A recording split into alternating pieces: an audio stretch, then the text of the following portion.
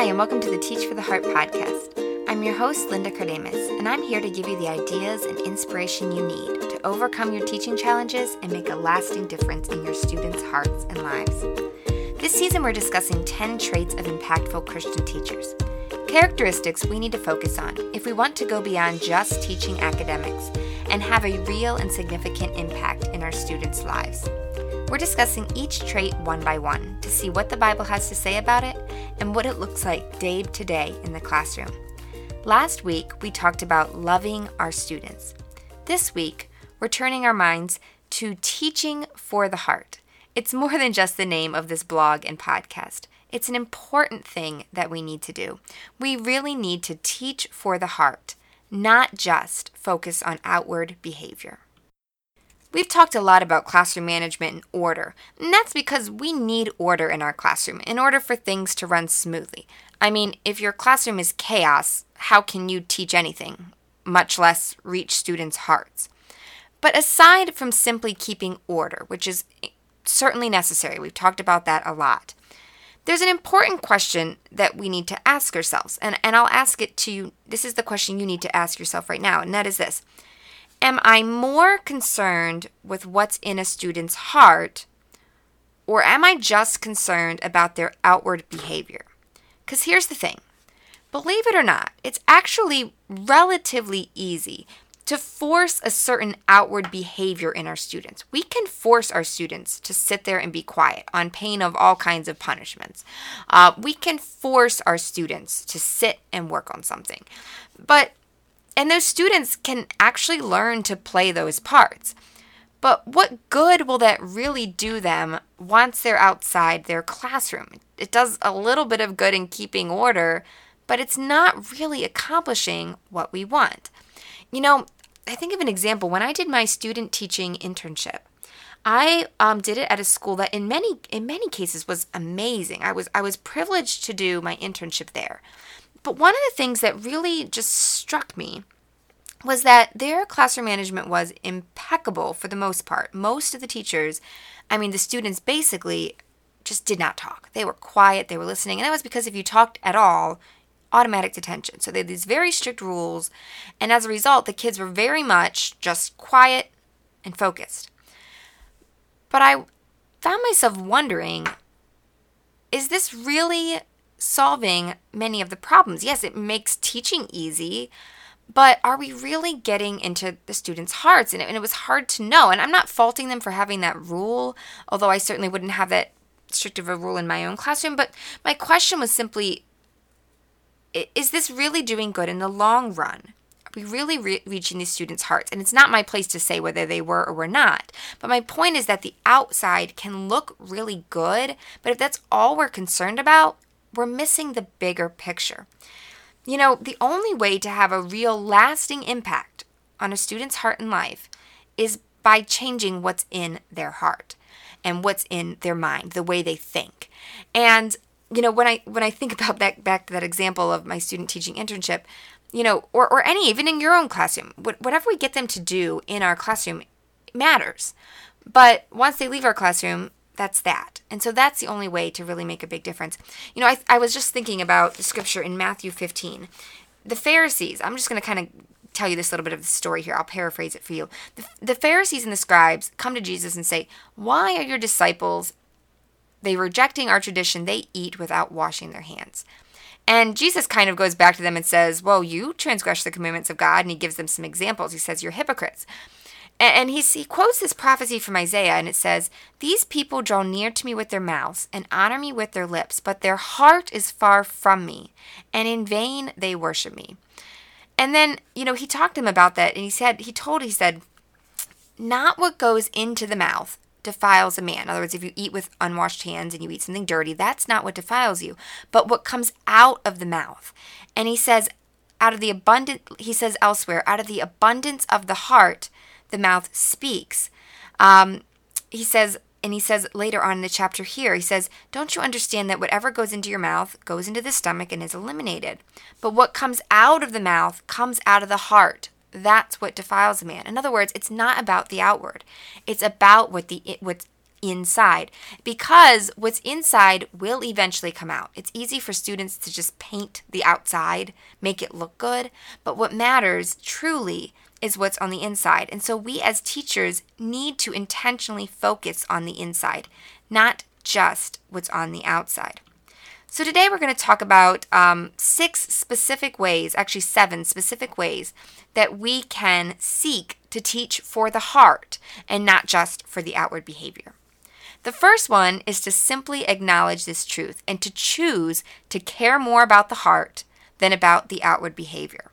You know, it's really easy to just focus on, I want my students focused and listening because if the principal walks in, I want him to think I'm a good teacher. But once again, that shouldn't be our goal. Yes, it might be in the back of our mind. And like I said, we did a whole season on classroom management. I believe in classroom management. But my point is that all we're concerned about. All we're concerned about is looking good and making sure the students are paying attention and quiet.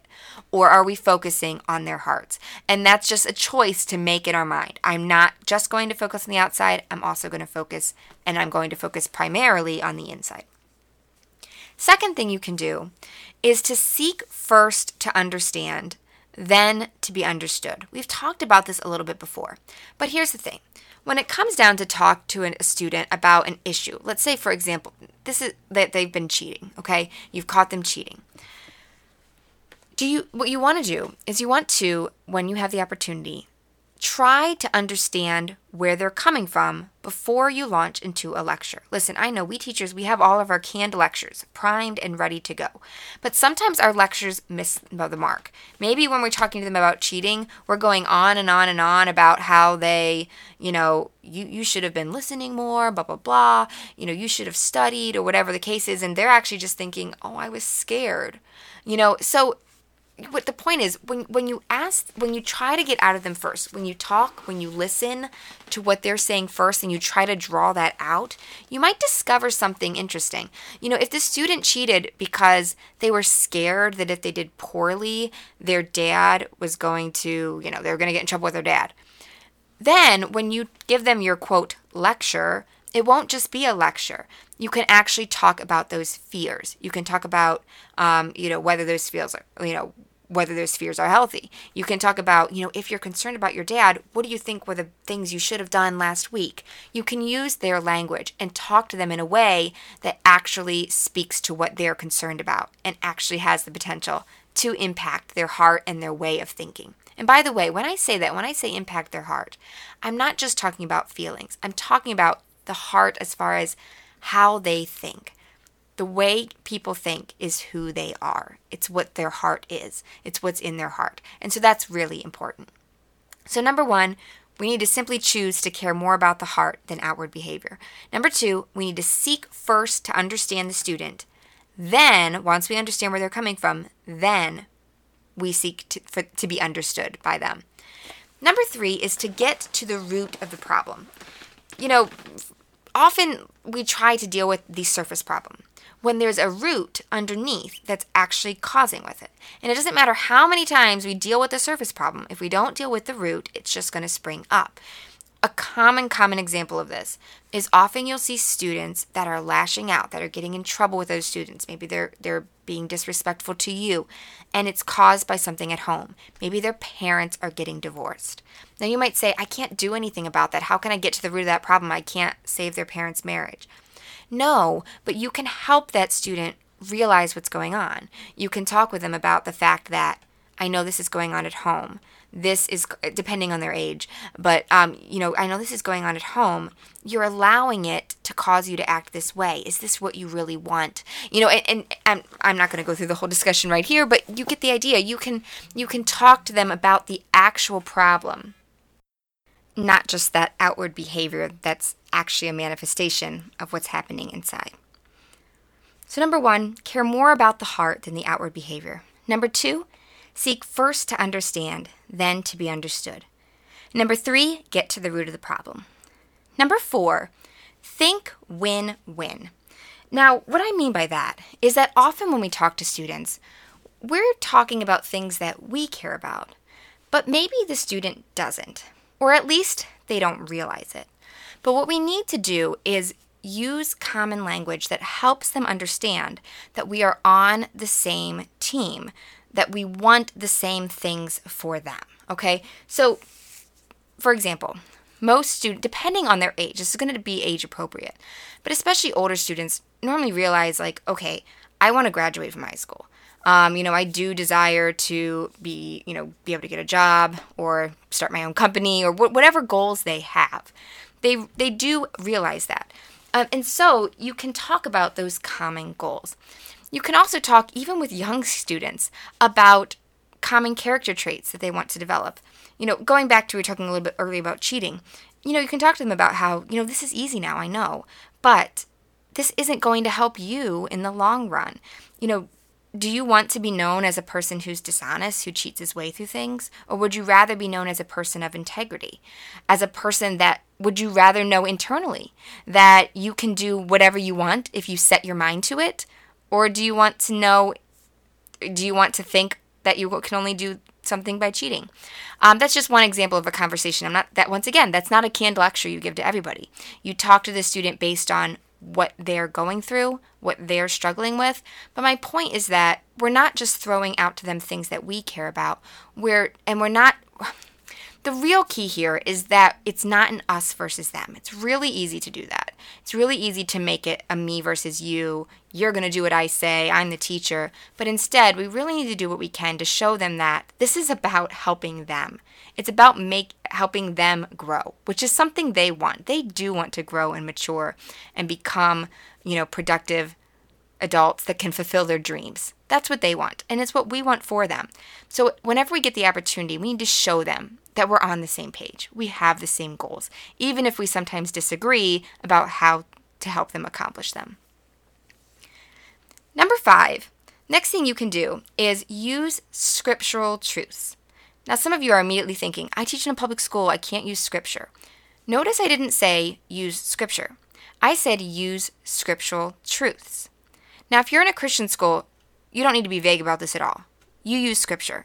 Scripture is powerful, and if your students are Christians, then hopefully they would take it seriously. So absolutely use scripture. But if you're in a public school, you can still use scriptural truths. Here's the thing. The truth of scripture is the truth. I don't care if someone else believes it or not. It's true.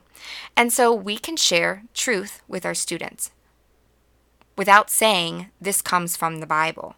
God said this, okay? Just an example.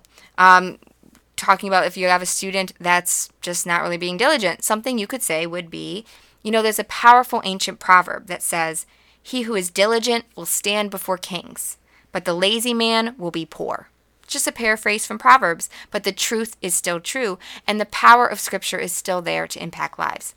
In talking with kids, you can talk about, we need to be kind, forgiving one another. These are words from Scripture. The Golden Rule is a paraphrase from Scripture.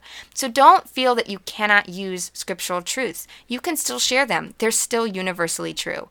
And just obviously, you're not telling them this comes from Scripture, and you're careful in how you use them, but they're simply truths. There's no reason why you shouldn't speak truth just because it happens to come from the Bible. And by the way, that is not legal advice. Absolutely not legal advice. If you're concerned about that, talk with your legal representative. I'm not here to give you legal advice. I'm here to give you scriptural counsel. And that's my scriptural counsel to you.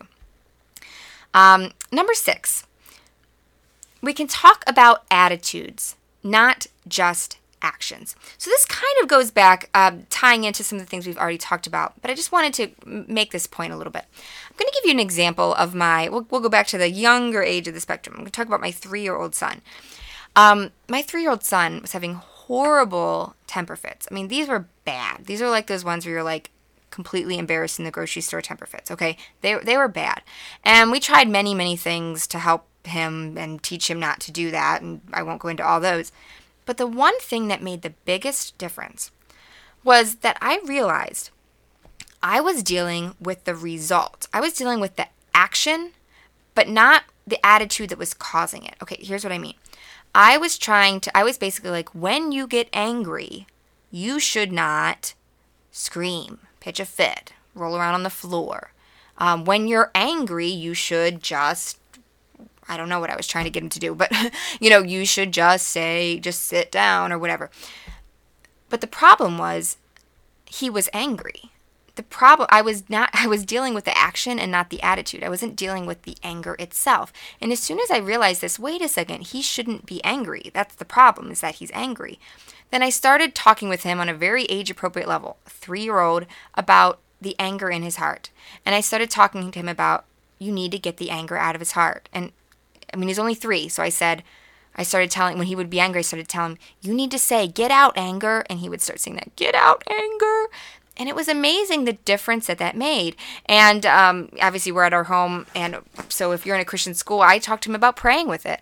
I would talk about if he was really struggling, I'd say, do you need to ask Jesus for help getting the anger out of your heart? He said, yes, and we'd pray about it. And that, more than anything else that we tried, made the biggest difference. So obviously I used a younger age level example, but just think about that throughout. Are you dealing with just the actions or the attitude beneath them? We need to talk to kids about anger, about jealousy, about fear. These core traits underneath are what are really causing the problem. And so don't be afraid to address those instead of the actions they produce. Because if we take care of those, the actions will fall into place as well. Finally, pray, pray, pray. Pray for wisdom, that you will know what to say. God knows exactly what these students need, and so pray that He will guide you. But in addition, pray for God to work in hearts. Pray for Him to work in the hearts of your students and in your own heart as well. And I know that when we do that, God will certainly answer that prayer. In conclusion, let's pause right now and do just that. Lord, thank you so much for these teachers. Thank you again for this time to speak with them. I pray that you will encourage them right now. I pray that you will work in their hearts of their students and in their own hearts and lives as well. Give them fresh eyes to see their students the way you see them. Help them to take opportunities to speak to their hearts. Help them to seek your wisdom and just give them the right words just when they need them. Guide them in your truth. In your name I pray. Amen. I hope you'll join us next week. We're going to be talking about 2 sister traits that can have a deep impact on your students, and that is being humble and genuine. If you've been enjoying this podcast, you could greatly help us out by sharing it with a friend. Simply tell them about it. They can find it on iTunes or Stitcher or at teachfortheheart.com/podcast. Another way you can help spread the word is simply by leaving a review on iTunes or Stitcher. This helps the podcast rank higher, makes it easier for people to find it. If you'd like any of the notes or links from this episode, you can go to teachfortheheart.com/season 3. Hope you have a great week. In the meantime, keep growing, keep striving. You really are making a difference.